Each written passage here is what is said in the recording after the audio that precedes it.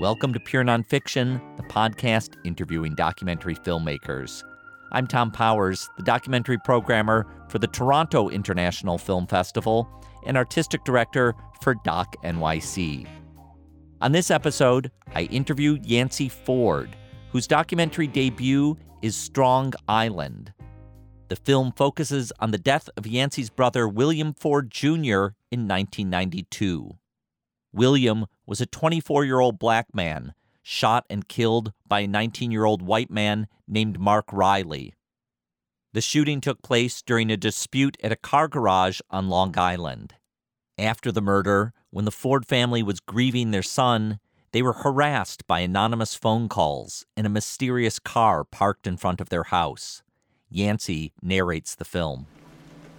Having grown up in the South, where the cops and the Klan were one and the same, my parents didn't turn to the police for protection. They had already felt that the police had turned their own son into the prime suspect in his own murder. So not only is the phone ringing, not only is there a car across the street, but there is the growing sense that the DA is going to actually let this kid get away with murder.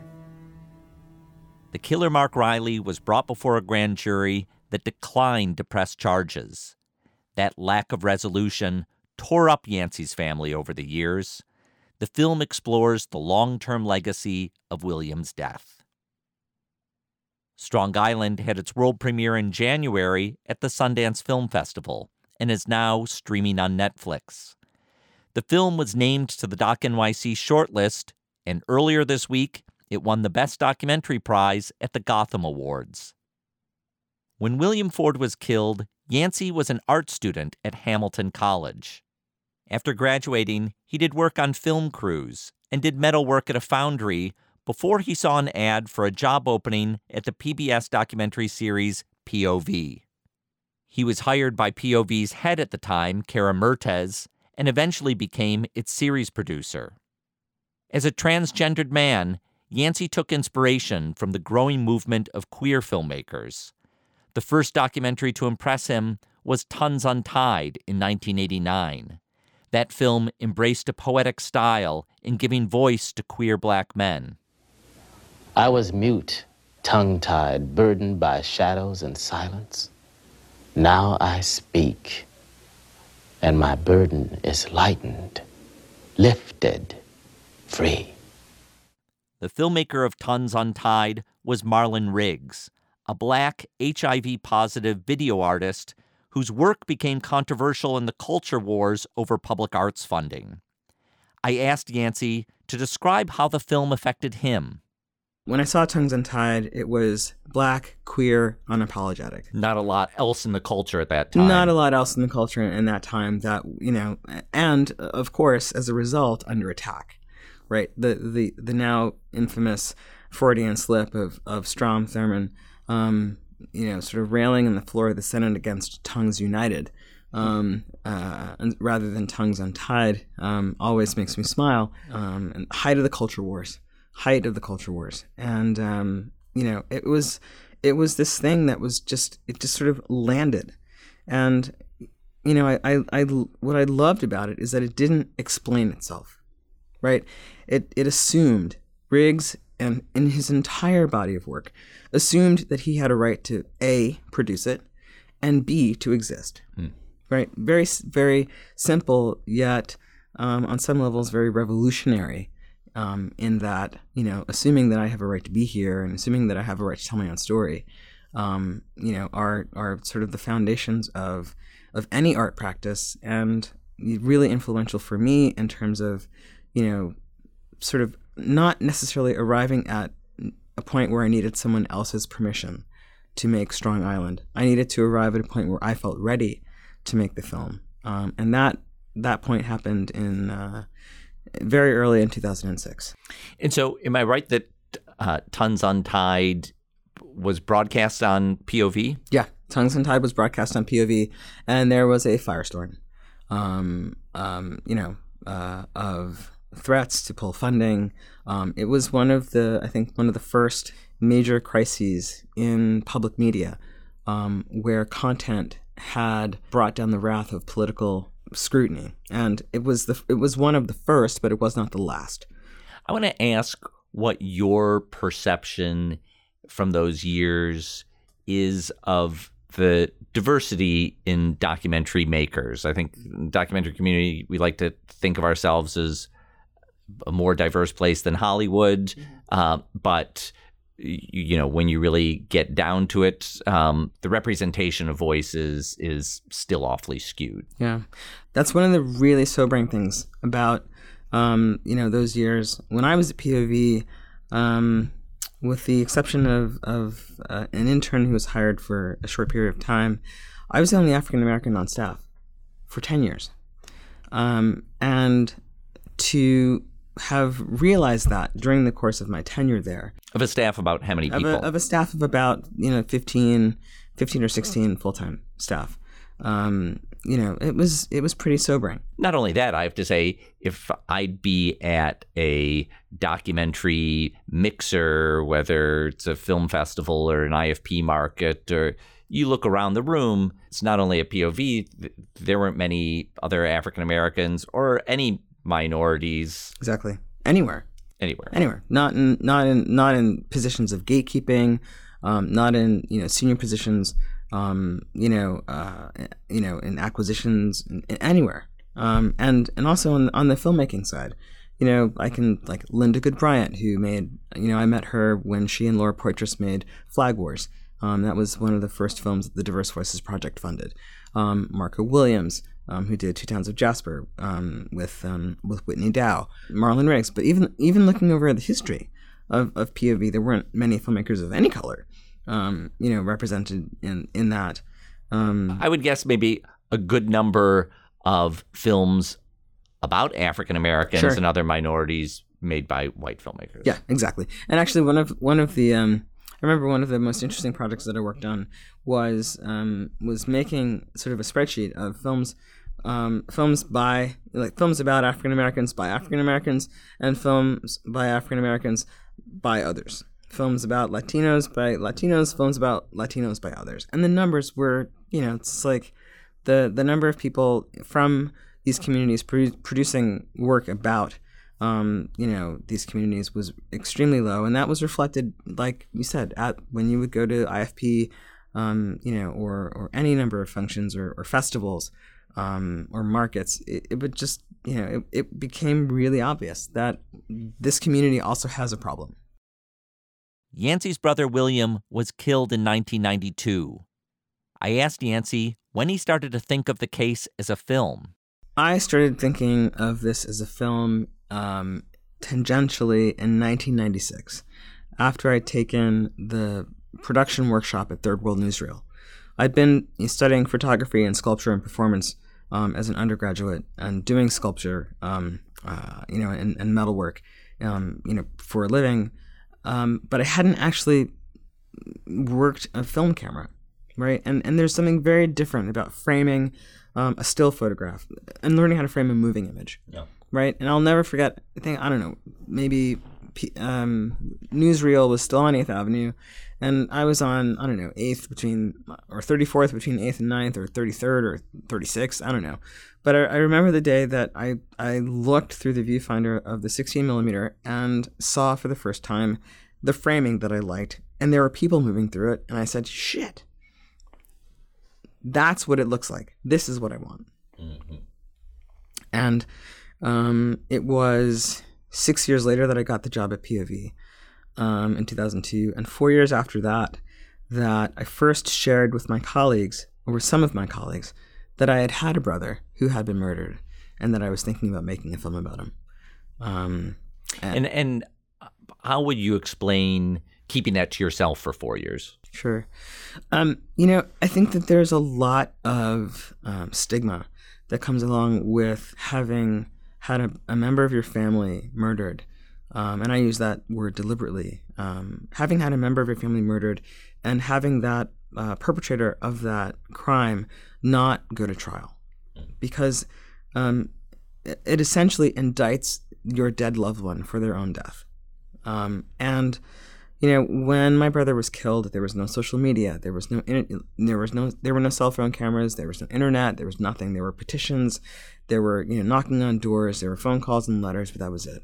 There were fewer than 3,000 words in the local paper, and then after all those avenues had been exhausted, there was the silence of the failure of the judicial system to provide any due process, in my opinion, in terms of questioning the reasonable fear of the person who shot and killed my brother. And because it was loaded with all of these things, the silence, the shame, the fact that, yes, he was murdered. No, it wasn't gang related. No, it wasn't drug related. No, the person who killed him didn't go to jail. Right? It opens up a longer conversation that I honestly didn't necessarily want to have at work. I had that conversation with my partner, and with a few friends, and my family, but my family and I shared the experience. We didn't necessarily talk about it, but at least we had it in common. To bring that kind of knowledge of something so personal, and so unresolved into a place where I spent so much time. At the very beginning, it was complicated. I didn't necessarily want it to be at work as well. But I got to a point where the silence. I'm curious now. Was it a very deliberate moment when you brought this up with your work colleagues? Yeah, it was a very deliberate moment. I was so I think that everyone's office wife, Betty Cordero, who is the lifeblood of POV. She was the first person that I told. It was because she had developed a relationship with my mother, who called me at work every day around lunchtime. And Betty, with a switch word kicked back to Betty's phone when people would just dial 0 instead of dialing extensions. My mother never dialed my extension. My mother always dialed 0. And so Betty, Betty had, this relationship with my mother, and I felt, sort of safe enough to share it with her. And, I'd also helped her understand why my mother sounded so sad, on some occasions when she would call the office. And then the next person that I shared it with was Kara Murtis. And we were at the Sundance Film Festival, and it was January 2006. And I, was sort of at this moment where I realized that I had a decision to make, right? And I said, I can continue to be someone who helps to shape the culture, right? In this position of gatekeeper, or I can put this down and tell this story that I have, right?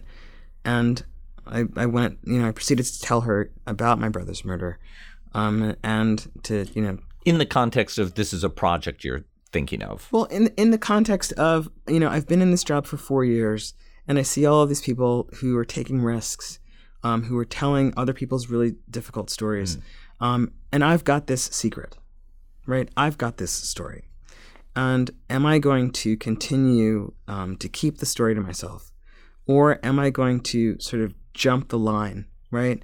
And take the risk that I can turn it into something larger, right? To do the things that I had been sitting in judgment of people for 4 years.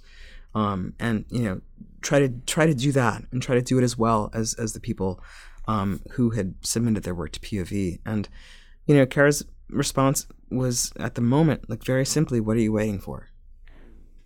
And I think that everyone at some point has someone ask them, what are you waiting for? But the fact that it was Kara, for me at that moment, was really meaningful, because I had gone through such a process of getting hired at POV. And, I felt like I had learned a lot about how to critique film from her. But I also learned about risk taking from her. And the fact that she sort of stated the question very plainly. It was something that I didn't actually have an answer for. There was nothing. There was no reason for me to wait. And that's when I started writing about the film. And 2 years later, I shot my first interview with my mother. Here's Yancey's mother, Barbara Ford, describing the grand jury that heard the case of her son's killer. I looked at the grand jury. I looked around. I saw who was paying attention. Okay, how could you come to a viable decision if you're reading a magazine, if you're doing a crossword puzzle, if you're talking with somebody? I think serving on a jury, and particularly a grand jury, is one of the greatest privileges of citizenship in this country. And you shouldn't take it that way based on race, creed, or color. You should judge the content of the evidence presented. My feelings were that they just didn't give a damn. And if I die today, tomorrow, or the next day, I will die believing that they didn't care because my son was a young man of color. I will always believe that. Always. Until the day I die. Today, we're living through a specific cultural moment around the deaths of young black men and women, kind of starting with Trayvon Martin and the rise of the Black Lives Matter and the rise of cell phones that document these things in new ways. And I wonder how different today's moment feels to you than what it was like to have had a family experience in a similar vein 20 years ago. Yeah. I'm really glad that we have cell phone cameras and the internet and social media and Black Lives Matter for the families who are living through these losses now, because I know how much isolation helps breed injustice. And it's one of the things about living in the suburbs, right? Is that you have limited, like you do what like you write letters, you make phone calls, and when you've exhausted, all of those avenues, you go home, right? And what you take home with you is a sense of having failed, right? Which my mother is very eloquent about in the film. Over the course of the last 10 years, right? Having seen these deaths become more public because of audio recordings and because of cell phone videos and seeing the rise of social media, I'm glad that these families have the support in the moment and in the immediate aftermath. Part of what I think Strong Island shows is that the need for support is going to go on for much longer than most people realize, right? Like I want people to think about Tamir Rice's mother and sister. And when I think about the fact that Tamir Rice's mother was homeless for a time because she couldn't go back home, she couldn't bring herself to go back home, or Tamir Rice's sister who was dragged away from him on the ground, I want people to think about what they are going to need over the course of the next 25 years. Because that's what Strong Island shows you, right? It's not about the day after, it's not about the week after, the month after, the year after, the 2 years, the 4 years. It's about the 5, 10, 15, 20. These deaths that go unpunished because of our justice system's failure to interrogate reasonable fear. They eat away at you. The implosion is real, right? And so I'm glad that there is a very present tense, ability to gather around these families. But I want folks to remember that it's not just now, it's 20 years from now. And I'm glad that people in the Black community and other communities of color are talking about self-care. I'm someone, I think just because of, I'm Generation X and I have a different relationship to mental health care. I'm someone who was lucky to have access to mental health care after my brother was murdered. And so there's not that stigma. I don't carry that personal stigma. And it's good for me to hear people, talking about sort of self-care and mental health care sort of in a mainstream way as something that's normal as opposed to something that's outside the norm. I think that this moment will also change again, right? Because part of what's happened, I think, Tom, is that we've seen so many people die, right? Like I think about when I saw the Eric Garner tape. Put your hand behind your back. I can't breathe. I can't breathe. I can't breathe. I can't breathe. I can't breathe. I can't breathe. I can't breathe. I think about what I like the sort of sick, like the sick feeling that I got when I realized I had just watched a man be choked to death, right? Or Walter Scott, where you hear something and you see this body contorting, and it's almost like a strange dance because there's no tracers, right? It's not like the movies where you can see the evidence of bullets. What you see is someone being hit with gunfire, right? I'm worried that we are going to become desensitized to these deaths because we see them so regularly. I think that it's important that we remember that there is an actual person whose life is snuffed out in each of these videos. And because of the experience of watching something on, we often sort of have two layers of remove, right? We have the video camera that shoots the incident, and then we have the device on which we watch the shooting of the video camera, right? And so it's almost like two screens. And I worry that distance of two screens is somehow going to mute our sort of human ability to recognize and remember that is an actual life. And I hope that however technology changes over the next 5 or 10 years with cell phone cameras and the internet, I hope that part of what happens is that we do not lose the understanding that human life is actually like a tangible thing in these videos. Now, as you've described, the film does document the long-term impact on a family. When you started, did you think of that as your mission, or was there part of you that wanted to reinvestigate the case? There was. When I first started, I started with a question of what happened, right? And I got to the answer of what happened pretty quickly. It was really, really obvious what happened. And when I got to that point, I was like, frankly, I was like, shit. I've been asking the wrong question, right? The question is not what happened.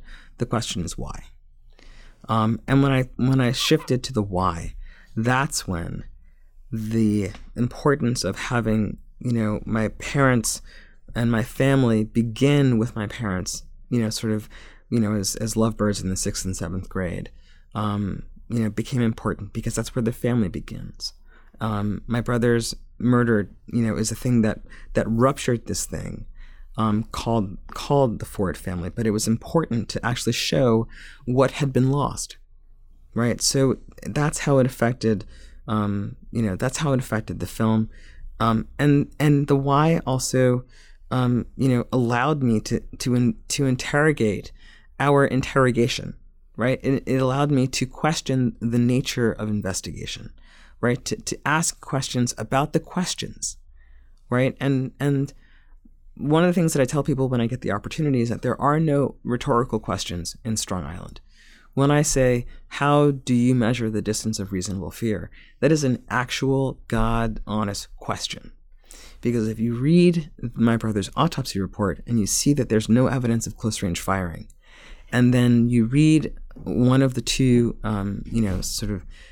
print media, stories about the shooting, and you realize that someone claimed that my brother had backed somebody into a corner and was hovering over him, you're like, well, wait a minute.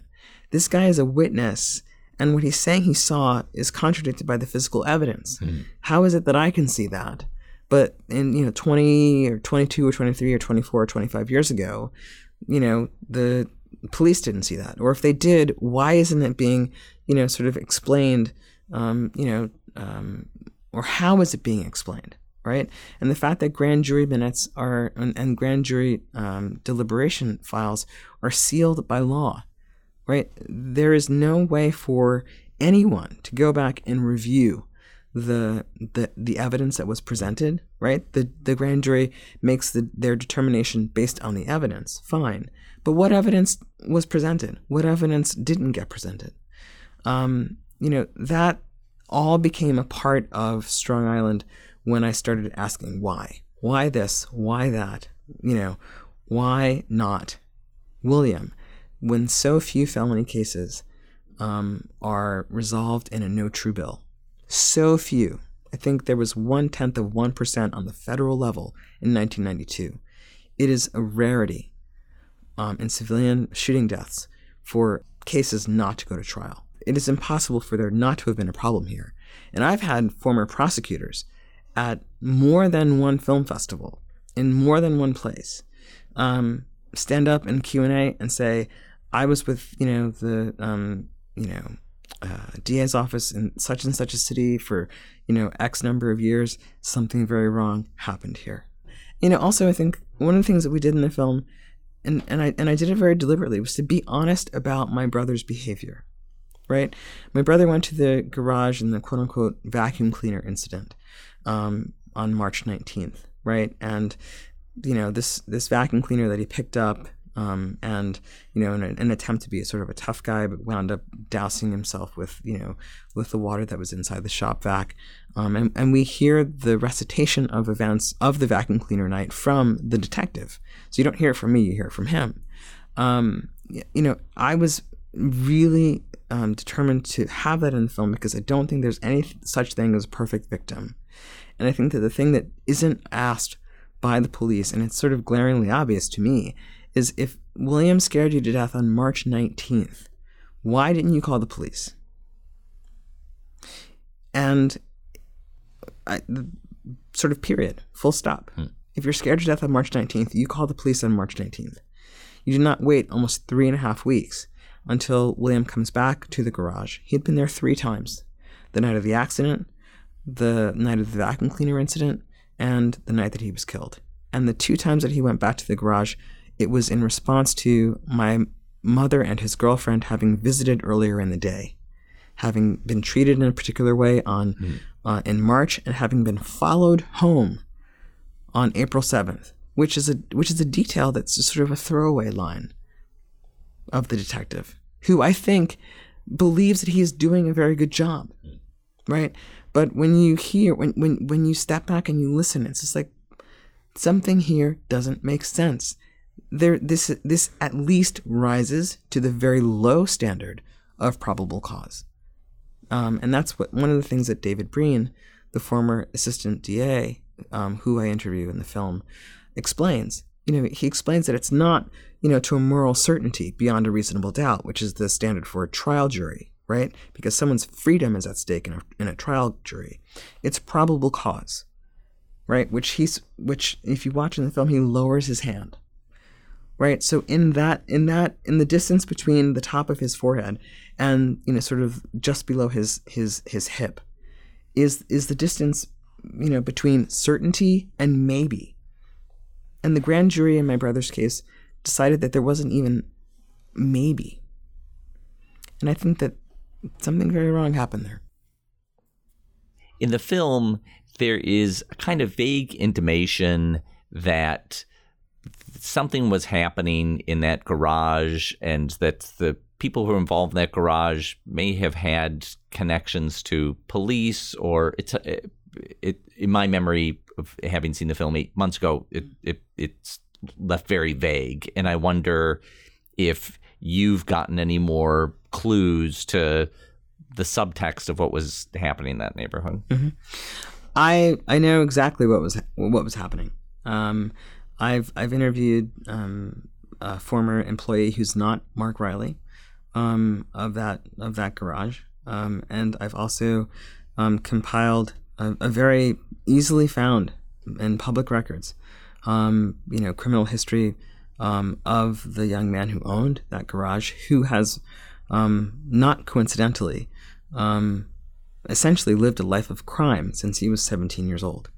A few months ago, he pled in some unbelievably ridiculous plea deal. He created an environmental catastrophe by dumping hundreds of thousands of tons of toxic construction material all over Roberto Clemente Park in Brentwood, at a construction storage site in my town.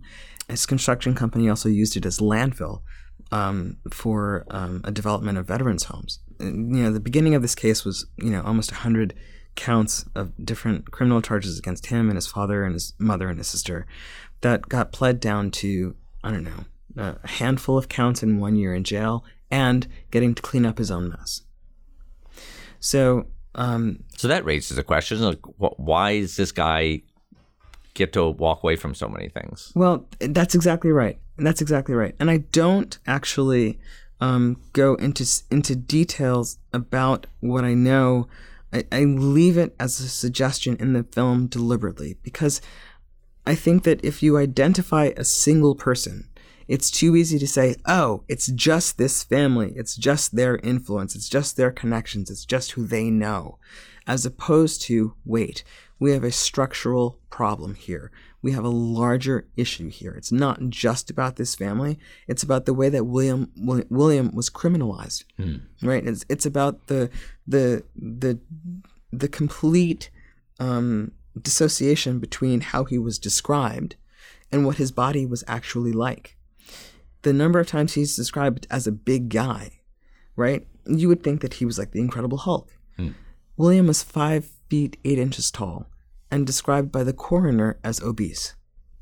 So you begin to see how, regardless of who was in the car outside of my parents' home, regardless of who was on the other end of the phone, regardless of who was in the car that arrived at the garage, that there is an extrajudicial force at work that has both to do with perception and the way that race influences perception, and that has to do with the ease with which Black lives can be taken, both in 1992 and unfortunately today.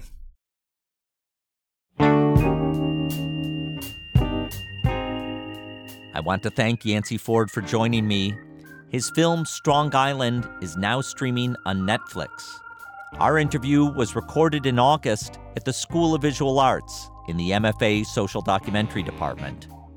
If you enjoy pure nonfiction, I invite you to listen to our short-form podcast, Documentary of the Week, produced by WNYC. Every Friday, we take 2 minutes to recommend a new documentary. You can subscribe to Documentary of the Week for free on iTunes or wherever you get your podcasts. Explore the archives to find over 100 documentary recommendations. For more information, visit wnyc.org/docs. Thanks to the Pure Nonfiction team, series producer Sarah Modo, sound mixer Tom Micah, web designer Cross Strategy, and social media master Jordan Smith. Our theme music is composed by Andre Williams, and our executive producer is Rafaela Nehausen. I'm Tom Powers. You can follow me on Twitter at THOMPowers. Pure Nonfiction is distributed by the TIFF Podcast Network. You can read our show notes, learn about live events, and sign up for our newsletter at purenonfiction.net.